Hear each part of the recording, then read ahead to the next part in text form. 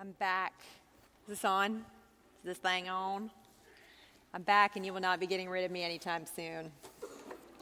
Thank you for letting me be out last week. I hated to miss, but I went to Nashville to record the Sermon on the Mount study for Lifeway. It was intense. It was 3 nights where I did 3 sessions a night of teaching, and it was not anything I'm used to. And on top of that, I've learned a new thing that I love about meeting here at Treach. Like, they have been so generous to us and opened their doors, and the facilities are wonderful, and just can't be happy enough about being here. But when we were recording in Nashville, the location that they chose to record in was located 10 yards from a train track, which meant that every time a train came through, and let me just say, I feel reassured about the state of our economy because many trains came through. Every time the train would come through and hit the horn, they'd be like, stop, and I'd have to stop what I was teaching and wait for the train to go by, which takes some time, and then they would say, okay, just go back to what you were saying before.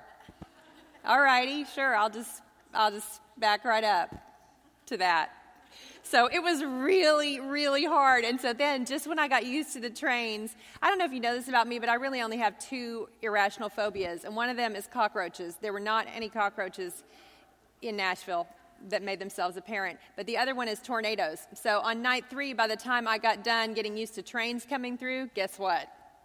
Yeah, I'm back there getting the makeup on, and I hear, and Lindsay Britton was with me. Where is Lindsay? Are you in here? Yes, Lindsay and I had quite a week. I think we're going to get matching tattoos to commemorate it.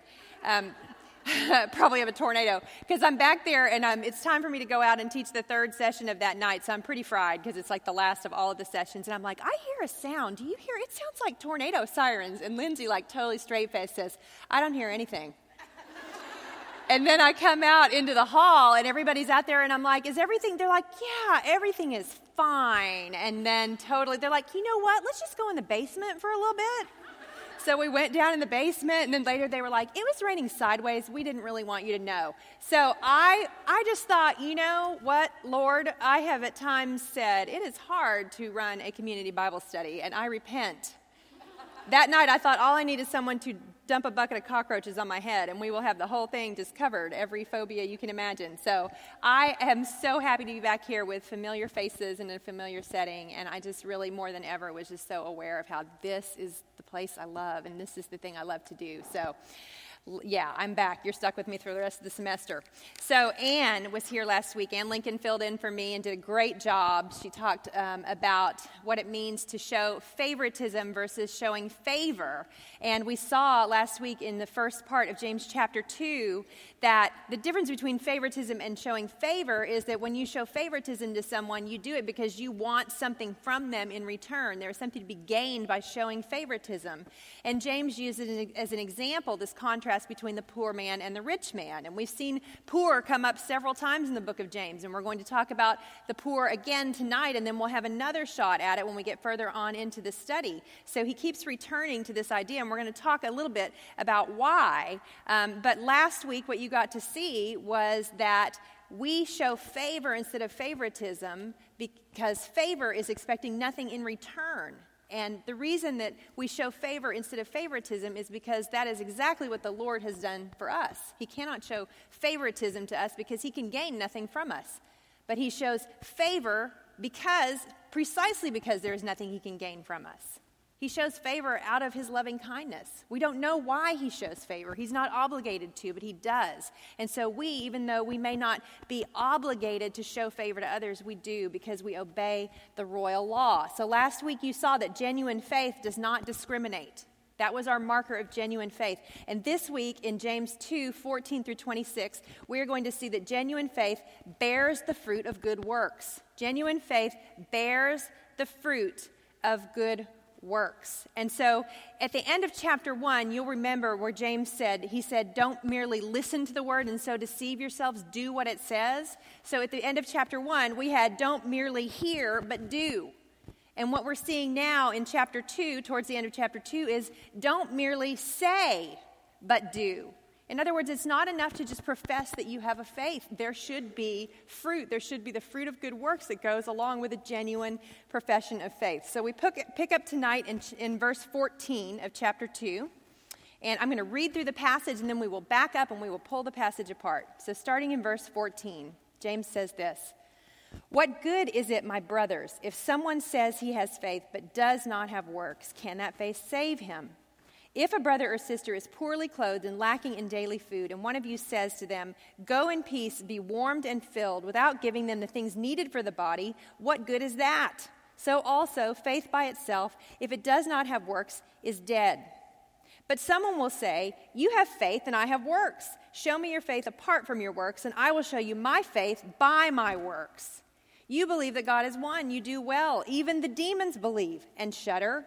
Do you want to be shown, you foolish person, that faith apart from works is useless? Was not Abraham our father justified by works when he offered up his son Isaac on the altar? You see that faith was active along with his works, and faith was completed by his works. And the scripture was fulfilled that says, Abraham believed God, and it was counted to him as righteousness. And he was called a friend of God. You see that a person is justified by works, and not by faith alone.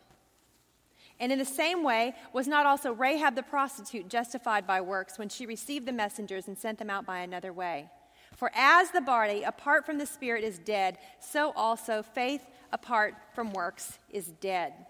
Okay, so this is the passage that has caused so much trouble throughout the ages, because it is a passage that has been used by people to say that faith is not merely by believing, it is also by earning the favor of God. In fact, Martin Luther was very frustrated with the book of James, not because the book of James had a problem, but because people had a problem with the way that they read the book of James. They said it in opposition to the words of Paul, and that's why we spent so much time this week in your homework looking at what that word justified meant, because we have to distinguish the way that James uses it from the way that Paul uses it. Paul, you saw, uses the word justified to mean to be declared righteous. So in other words, when God declares you righteous because of the work of Christ. So he's talking about salvation. That is what he means when he talks about us being justified. But that is not the way that James is using it. James uses the word justified to mean to be shown as righteous. So in other words, that our works demonstrate that we have true righteousness, two different things, and they represent these two different aspects of our salvation, because there is our justification, which Paul speaks to, where we are declared righteous, and then there is our sanctification, where we grow in holiness, and it is that James is talking about, where through the fruit of good works, we show that our faith is true. And so what James is not saying in any way is that if you obey, you are earning salvation, or that you are earning righteousness. What he is saying is that you are showing forth the truth of your saving faith, because saving faith cannot help but bear the fruit of good works, which is what we're going to see in the text tonight. So there are three summary statements. He says three times this sort of reiteration of this idea. One of them is in verse 17, where he says, "So also faith by itself, if it does not have works, is dead." And then again in verse 24, another summary statement. You see that a person is justified by works and not by faith alone. And then in verse 26, a third summary statement. For as the body apart from the spirit is dead, so also faith apart from works is dead. James is very concerned that we understand that when we have genuine saving faith, there must be works that accompany it. And so the way that the church has historically talked about this, to keep the formula straight, is to say, yes, we affirm that we are saved by grace through faith alone, but not by a faith that is alone. In other words, we are saved by grace through faith alone, but not by a faith that is then unaccompanied by works. And that's what James wants us to see. He wants us in this passage to see not that we add works to faith to make your faith real, but rather that genuine faith will include works, that the two are inseparable. So let's pull apart the passage and see what we can find. Starting in verse 14. What good is it, my brothers? So here again, James is invoking this very sort of communal, hey, I'm in this with you feel. What good is it, my brothers, if someone says he has faith but does not have works? So notice what James does not say. He does not say, what good is it, my brothers, if someone has faith but does not have works, right? Do you hear the emphasis there? If someone professes that he has faith, and what kind of faith are we talking about? We know that we're talking about faith in our Lord Jesus Christ, because that's what was referenced earlier in the passage. So he's saying, if someone says, I have genuine saving faith, but then there are no works that accompany it, and what he means by works is anything that would resemble the righteousness that accompanies salvation, right? And so he says, if he does not have works, can that faith save him? And we read this and we think that James is posing a question for us to ponder, because that's kind of just the way that this is phrased in the text. But literally what is going on here is James is not saying, can that faith save him? As though we're supposed to go, maybe not. No, he is saying literally, can that kind of faith save? Or even more precisely, that faith cannot save him. Can it? Do you see what James is expecting your answer to be? Heck no. He fully expects that you will hear this statement and respond with, no, there's no way that's a saving faith. He's going to go on and expand on his idea. In verse 15, he says, if a brother or sister is poorly clothed and lacking in daily food, and one of you says to them, go in peace, be warm and filled, without giving them the things needed for the body, what good is that? So he's just come off of a conversation about showing favoritism to the rich man over the poor man and saying that it should not be so. And before this, he talks about how genuine faith, that true religion looks after widows and orphans, right? So he's had this whole discussion of, no, we have to see with eyes that see beyond just the externals. We have to see need and we have to meet it. And he shifts the conversation a little bit here, because which poor is he talking about now? Last week he said if a poor man comes into the assembly, or if a rich man comes into the assembly. So these are the poor and the rich who are not a part of the community of faith. But here, when he talks about what genuine saving faith looks like when it manifests in works, he says, what if someone who is within the community of faith, a brother and sister, what if they are poorly clothed and lacking in daily food? So what's another word? What would be a more scriptural way to say, I guess you can't say a more scriptural way about something that's in Scripture. What would be, good night at Bible study. What would be a different way to say lacking in daily food? Think of the Lord's Prayer. Give us this day our daily bread, right? So we're talking about someone who is within the community of believers who does not have the basic necessities for life covered. And what is James saying? He's saying, you're going to offer that person words and you're not going to give them anything else, and I'm supposed to believe that you have genuine saving faith that has transformed your heart to want the things that God wants? So think about this for a second. You and I probably aren't in churches with a lot of people who don't have their physical need. Like, it may not be a daily bread issue, like where they don't actually have physical needs met, but there are these people. There are these people, and sometimes we don't see them because it takes a while for it to become evident who it is that is in crisis in this way. But many times, what people need from us is spiritual daily bread. So even if you don't have people in your church, in your community of believers who have need for physical daily bread, there are those who need spiritual daily bread from you. We have two things we can spend. We can spend money to help people, and we can spend what? Time. Those are your two limited resources that you have, that you can either invest in people or you can invest only in yourself. So think about the situation here where James is addressing this early church. We talked about how, as a result of having become converts to the Christian faith, these people were going to experience economic distress. Why? Because they can no longer do business within the Jewish community. They're basically outcasts. And so if you have ever had a time in your life where you have experienced economic difficulty, right? How does that make you feel about reaching out to help other people? What kind of happens in those times? We start to circle the wagons, right? And we start looking through our checkbook and looking at where the money is going. And it's really, really hard to not turn our eyes toward the money that we have set aside to give to the church, to give to groups that we want to support. And we begin to think, well, gosh, maybe just for a season I should take that money back. Well, imagine what it's like for James's listeners. They're in a difficult space themselves. They're wondering, are we going to have enough money for our own families? And so then when they see someone who is in greater need than they are, it is going to be a big challenge to them to be able to say, I'm not going to self-protect. I'm not going to live in the fear that I will not have daily bread tomorrow when I see someone who doesn't have daily bread today. And I'm going to give them my resources. Why? Because at the end of the day, they're not my resources. I remember years ago, we had an interim pastor at my last church, and he was this big, booming Southern Baptist preacher, just exactly what you would think of. White hair, giant suit, and he came in and he was telling us about how we had a need in the church that they needed to collect money for. It's like the sermon nobody ever wants to preach, where you have to stand up and ask for money. And he stood up, and in his yuckity-yuck pastor voice, and he was the smartest man ever. This was just the way he happened to communicate.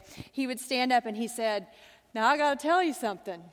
God has all the money he needs to do what he needs to do. But it's in your pockets. And when we look around and we see that there are those who do not have daily bread, and we wonder, why would the Lord command us to ask for our daily bread and then not give it? Does it occur to us that the reason those among us don't have their daily bread is because they are to receive it from us as from the Lord? You know that passage in Matthew 25, where he talks about, when you have done this for the least of these, it is as if you have done it for me.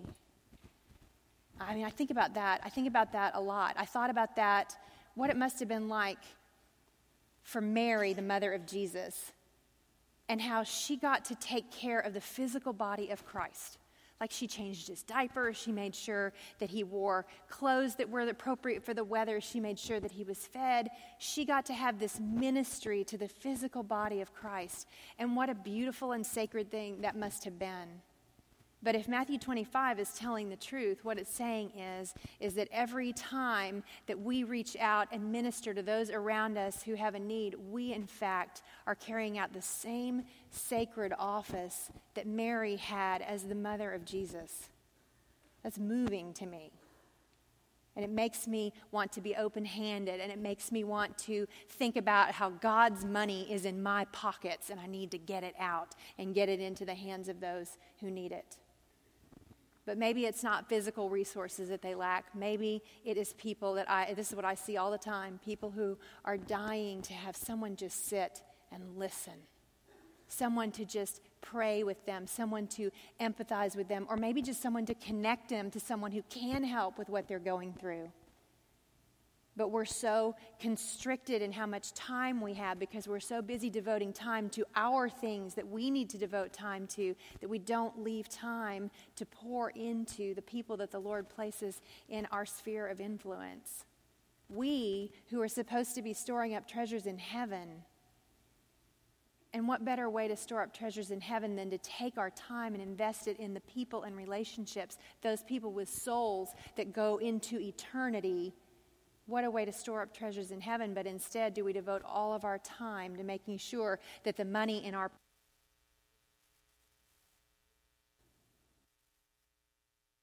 So it's a difficult thing. And what James is telling us here is that if you want to know what true and genuine faith looks like, look for it to bear the fruit of compassion. Look for it to bear the fruit of compassion. We think of all of the things that we think genuine faith should look like, and we think that it should be beautiful words that people can hear that draw them to the Lord, or we think that it should be these giant acts that draw attention, like standing up and teaching in front of a room. But he says, no, it's these small things. It's this showing of compassion to those who are completely overlooked. Even within the body of believers, it is possible. And don't look on those needs and say, go in peace, be warm and filled. You know what that's the equivalent of? Hey, good luck with that. That's what that is like saying. Why? Because we don't want to be inconvenienced by someone else's problem. Or worse, because we're just afraid it will take something that we need, some resource that we need to hold on to.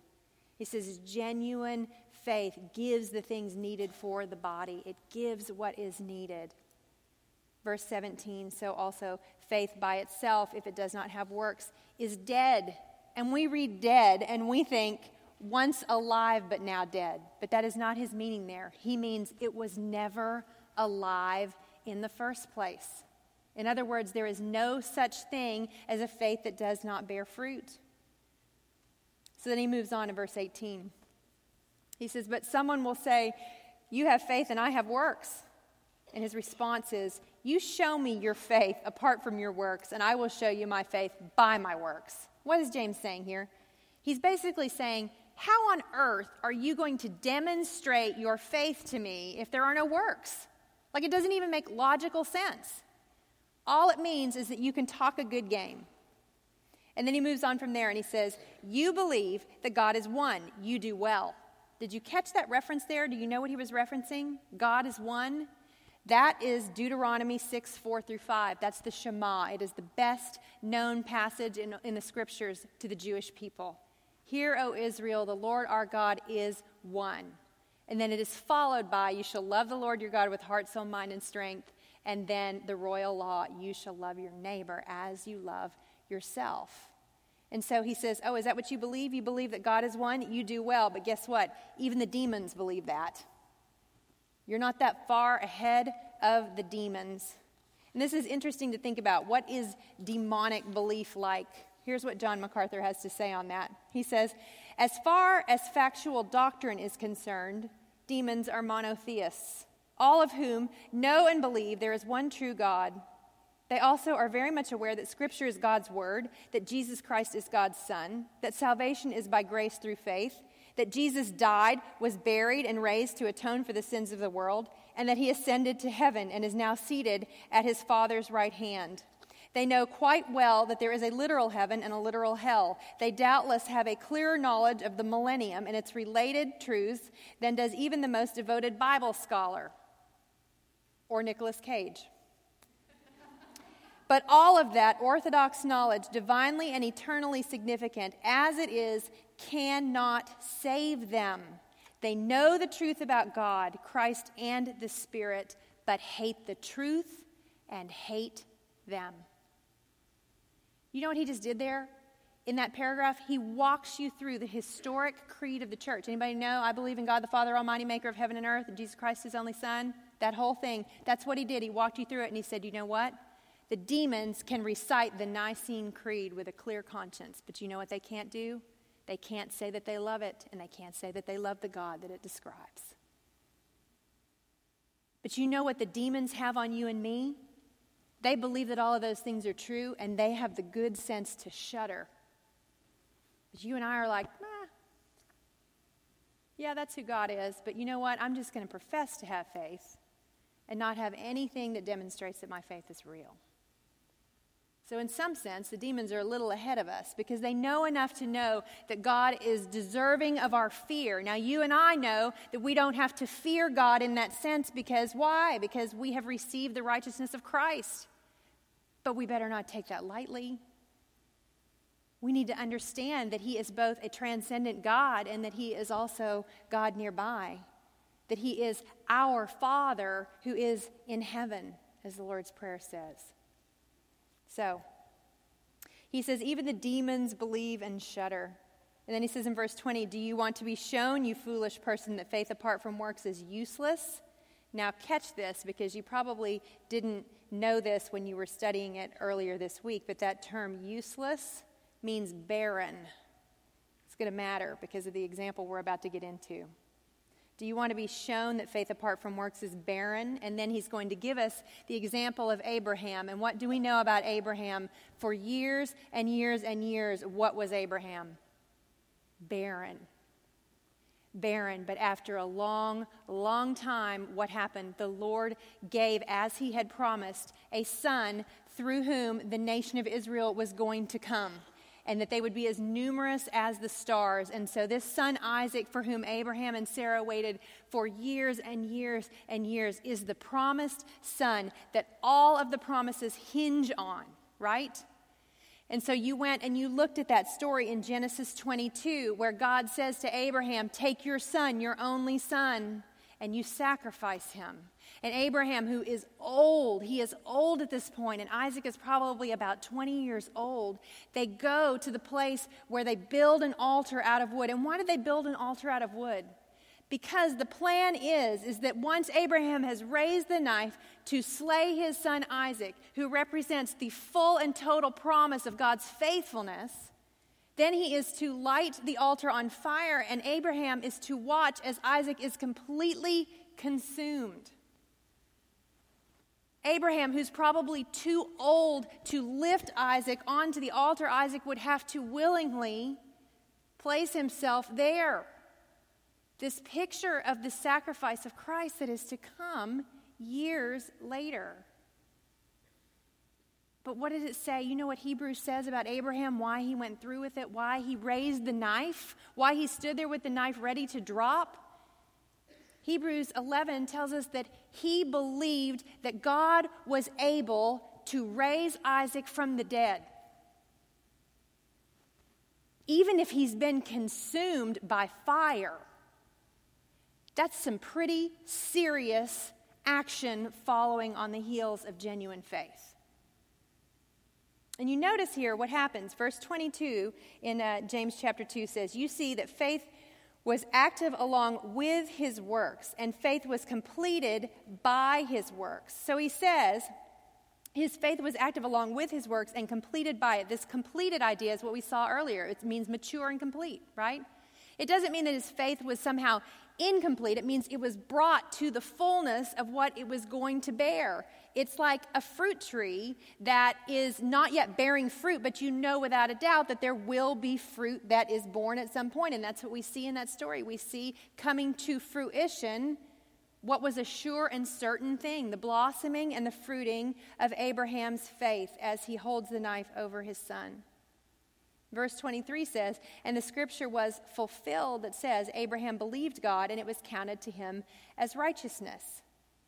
Now, when was this scripture spoken? Abraham believed God, and it was counted to him as righteousness. That was back in Genesis chapter 15. Okay, so we're in Genesis chapter 22 with the sacrifice of Isaac, which means that Abraham had saving faith back in Genesis chapter 15. And we see the fruit of it in Genesis chapter 22. Now just keep that in mind. So it says the scripture was fulfilled that said he believed God and it was counted, it was credited to him as righteousness. And so that's that understanding that Paul has of salvation is by grace through faith alone. It is credited to him as righteousness. And then later we see how that genuine faith turns into a very bold display. And you saw that in Genesis chapter 22, God says, now I know that you fear God. That's what he says to Abraham when Abraham is about to kill Isaac. And what is he saying? Is God saying, oh, I wasn't sure, but now I know? No, God holds all knowledge. So the point there is we're speaking of God in human terms so that we understand that who is it that knows? Who knows that he fears God? Abraham, right? Abraham knows, and God has set him in a place where his faith for God has been revealed to be true. And he spares Isaac's life. But it is the fruit of a faith that was already granted to him back in chapter 15. And so at the end of verse 23 it says that Abraham was called a friend of God. He was called a friend of God. I think it's interesting that Abraham is called a friend of God, but nowhere calls God his friend. Have you ever noticed that? We have a tendency in church culture today to speak of God as our friend. And we bring him down to our level. And why do we say, when we say that, it's like we want to bring him onto our level. And it's there that we should probably take a little instruction from those demons who know that if God is who he says he is, then it is one thing for God to say, I call you a friend. But we would never presume ourselves to say, oh yeah, that's my friend. He has shown friendship toward us, and it is a privilege to be called his friend. And you and I are called his friend in the finished work of Christ. But we do not presume to say, yeah, that's my friend. Because it makes him small, it diminishes him, and he is so much more than that. Friendship with God is a privilege. He says in verse 24, so you see that a person is justified by works and not by faith alone. Justified meaning he is shown to have genuine faith through his works, not just by a profession of faith alone. So I have an ornamental pear tree in my yard, and right now it's blooming. Does anybody have one of these? And it looks gorgeous, right? I mean, it looks like every other tree. But what this tree does not do is it does not bear fruit. In fact, it has been developed so that it will not. You know, it's been what do you call that? Bred. What's the word for trees? Oh, come on, you horticulturalists. It's been grafted. Thank you. Yes. So basically, they've taken time to come up with this tree that looks just like a pear tree, but who wants all those pears? So it just blooms and looks nice, and then you don't have the pears. So, but what it does do is it makes these little funny things that not even the squirrels want, and they fall all over the car and they make a mess. It's pretty much a worthless tree, because it looks like it's going to bear fruit and then nothing ever happens. And the thing is no matter what we do, no matter what fertilizer we put on it, no matter what exposure it gets, no matter how much rain it gets, is that tree ever going to bear fruit? No, because it is not capable of bearing fruit. And another thing that's happened is with the way that this tree has been genetically altered is it's a very brittle tree. You've seen this. You know what happens when a big storm blows through here. What happens to those pear trees? They split, right? Okay, but not those hardy trees that actually grow the fruit. And a tree that is bred, that is cultivated to be a fruit-bearing tree, will bear fruit again and again and again and again. And it may take years before it is mature enough to start bearing fruit, but it is a certainty that a pear tree, a Bartlett pear tree, will grow Bartlett pears. The end. And in fact, if I prune it just right, if I take some tough cuts to it to get it to grow just the way that it should, it's going to bear even more fruit than it otherwise would. And this is the distinction that's being made here, and this is what we see in Scripture. You saw this week when you looked in your homework where it talked about how those who abide in me, when their vine is a part of me, then they will bear fruit. This is what we talk about when we talk about genuine faith. This is what Jesus talks about in the parables when he talks about the parable of the wheat and the weeds. These two plants that look exactly the same, and the only way that you can tell them apart is that one eventually does what? Bears fruit, and the weeds don't. And were the weeds ever going to? Were they going to suddenly miraculously be changed into fruit-bearing plants? No. So those of us who are in Christ, those of us who have genuine saving faith, you need to know you will bear fruit. You should take hope from that. Because every week when I start opening up James and I see all the stuff that's still really messed up in me, I start thinking, why am I even trying this? This is ridiculous. Why are these girls coming back every week? This is a beating. I got to see more stuff that I'm not doing right. And this is the nature of growing in maturity. It is that we continually see more and more of our sin the more we grow in our desire to be holy. But sometimes we lose track of the beautiful truth that there are areas in our life that even now are bearing fruit. And do we celebrate that? Because we need to. We need to focus in on that and say, okay, I used to be like this, but I'm not anymore. There is fruit there. Because the promise of that is that if the Lord can bring about fruitfulness in this area of my life where things are better than they used to be, then this area over here where he is showing my sin, do you know what's going on over there? He is tilling that soil, knowing that with certainty there will be a fruitful harvest there as well. Take hope from the places that you have already seen fruitfulness occur in your life, because the Scripture is telling us, and James is telling us, there is no such thing as genuine saving faith without fruit, and that is a big, hopeful thing. You see that a person is justified by works and not by faith alone. The whole goal of planting a fruit tree is that it would bear fruit. You are plantings of the Lord. You will bear fruit. Okay, so then he's going to give us one other example, and I love this one. And I would like to talk about it a lot, but I'm not going to, because when we come back in the fall, we are going to talk about, we're going to do the book of Joshua. So I'm not going to give it all to you now, but we'll talk about a little of it now. So he gives us this second example of what faith and works and right relation looks like. Verse 25, he says, "And in the same way, was not also Rahab the prostitute justified by works when she received the messengers and sent them out by another way?" So we saw with the story of Abraham that he actually had a profession of saving faith back in chapter 15, and then in chapter 22, we saw that come to fruition. So let's take a look. Let's turn to Joshua chapter 2 and read a little bit of Rahab's story to see if we can figure out what's going on there. Joshua chapter 2. I know you looked at it in your homework this week, but I just want us to take a little bit of a closer look at it now. So here's where we are, right? This is Joshua has taken over for Moses, and they're ready to go in and have the conquest of Canaan. They're going to go into the promised land, but there are people who are living in the promised land that they have to get out so that they can inhabit it. And so they go in, and Joshua sends out spies to kind of see how things are going to go. And the first place that he sends them to is Jericho. And living in the wall of the city of Jericho is this woman Rahab, and Rahab is a prostitute.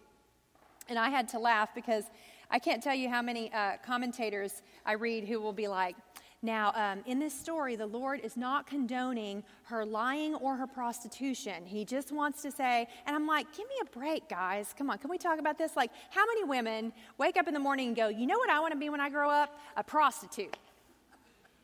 As though Rahab is like living her life's wildest dreams being a prostitute in the walls of Jericho. I think we know enough about human trafficking now and the nature of prostitution to say that it was probably not her lifelong dream to be in the profession that she was in. And who knows if maybe one of the reasons she wasn't open and receptive to the message of the Lord was because she was a woman in desperate circumstances. Who knows? And is she wrong to lie? Well, you'll have to wait till the fall for that. I'm not going to get into that. We don't have enough time. Hold on, backing off. And forget all that when you come back in the fall and look really surprised when I say it again. So here we go. So she has taken the men into her house, and the men of the city know the king of Jericho. He's like the mayor. You know, he's like, hey, listen, what's going on there? And she says, oh, yeah. Well, I just sent them off another way, and she's hiding them up on the roof.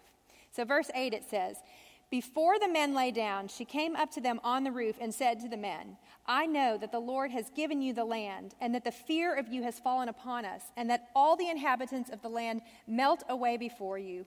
For we have heard how the Lord dried up the water of the Red Sea before you when you came out of Egypt, and what you did to the 2 kings of the Amorites who were beyond the Jordan, to Sihon and to Og, whom you devoted to destruction. And as soon as we heard it, our hearts melted, and there was no spirit left in any man because of you. Listen to this part. For the Lord your God, he is God in the heavens above and on the earth beneath. Now then, please swear to me by the Lord that as I have dealt kindly with you, you also will deal kindly with my father's house, and give me a sure sign. Why does Rahab hide these men? Why does she forward the work of the Lord in Jericho? Did you hear her profession of faith? She knows who he is. She knows who the Lord is. She's not being justified by her works in the sense that her works are saving her. She's just demonstrated she's already been redeemed. By some miracle, the Lord has revealed himself to her, living as a prostitute in the walls of Jericho, and her response is, I got to do something to help. I've got a role in this. There's a part for me to play.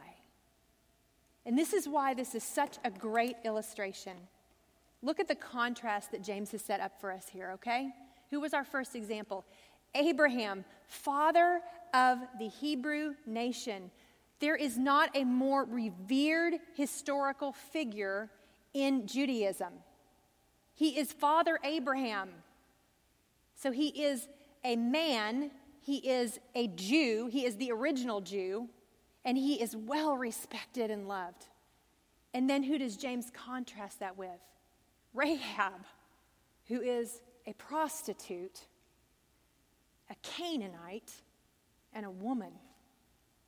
So beneath our consideration that why does she even find her way into this account? What is James saying? from the greatest to the least, faith, genuine faith, will bear the fruit of good works. Rahab's precious response to having received grace is equally beautiful to that of Father Abraham laying Isaac on the altar. She is commended alongside of him. Both of them appear in Hebrews 11 in the roll call of the faithful. Who are you? Are you the least in the kingdom of heaven? Or are you someone who meets with the approval of all and who is highly loved and esteemed? We are all equally capable and called to bear fruit before the Lord in a way that forwards the kingdom and brings honor and glory to him. So here's the thing. You hear a lot of times that Christianity is just about resting in the finished work of Christ. And we love that message, and it totally is. But I would refine that. I would say salvation is about resting in the finished work of Christ. In other words, we are justified by the work of Christ on the cross as regards to salvation. But here's another way to think about Christianity. It costs us nothing to become a Christian, but it costs us everything to live like one. I think that's what Abraham wants to say to us. Abraham sacrificed his one and only son, the one through whom the promise will come. Rahab, who knows that if she is found out, she and her whole family that she's asked these men to protect are dead. They're dead whether the city falls or the city stands. And they lay everything on the line as a gracious response to what they have received from the Lord. It costs us nothing to become a Christian. It costs us everything to live like one. A daily dying to self, a crucifying of the flesh, a cutting off of the arm, a gouging out of the eye in spiritual terms. Why? Because we so want to be fruitful. Not that we would earn the Lord's favor, but that we would celebrate and demonstrate the truth of what a changed heart looks like. Yes, I am grafted into the vine. Look at the fruit that comes from that. And so we've moved far beyond just giving daily bread to someone who is needy, just this basic show of compassion, to these beautiful examples of people who are willing to risk it all because of what the Lord has done. There is room in our understanding of the good works that accompany faith for both the smallest acts of kindness and the most noticeable, overwhelming, enormous gestures. It all counts. It all counts. It is all the fruit of righteousness. We are saved by grace through faith alone, but not by a faith that is alone. Genuine faith does bear the fruit of good works. So as you go through your week this week, I want to ask you, is there a place where you're more fruitful than perhaps you have been? Has the Lord been pruning you in some area? Would he like to cut off some extra branches? Maybe it's in the issue of your finances. Maybe it's in the issue of your time. Is there somewhere where the Lord wants to make room in your life for fruitfulness to occur in a way that it has not yet? Ask him to show you where those places are. Ask him to give you eyes to see where compassion needs to be given within the community of believers and outside. Right? Because we know that James is not saying here, hey, just be sure you look after those who are in the community of faith. What's he saying? He's saying, of all places, it should happen there, but certainly other places as well. Who is the Lord placing in your sphere of influence? Who he wants you to be hands and feet to? And so demonstrate that you know and understand the deep and abiding nature of the saving faith you have in Christ. Let's pray. Heavenly Father, we thank you for the gift of Jesus. We thank you that his righteousness has been given to us, credited to us. And we pray, Lord, now that we would bear fruit that attests to the truth of that change in our lives.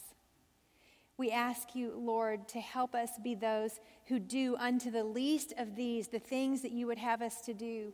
That if someone lacks daily bread, we would not say, Lord, why have you not provided it? But we would say, Lord, how can we be the means by which you provide daily bread? We thank you, Father, for the example of Father Abraham and of Rahab. We thank you that both high and low can bring honor to you by bearing the fruit of righteousness. And we ask all these things in Jesus' name.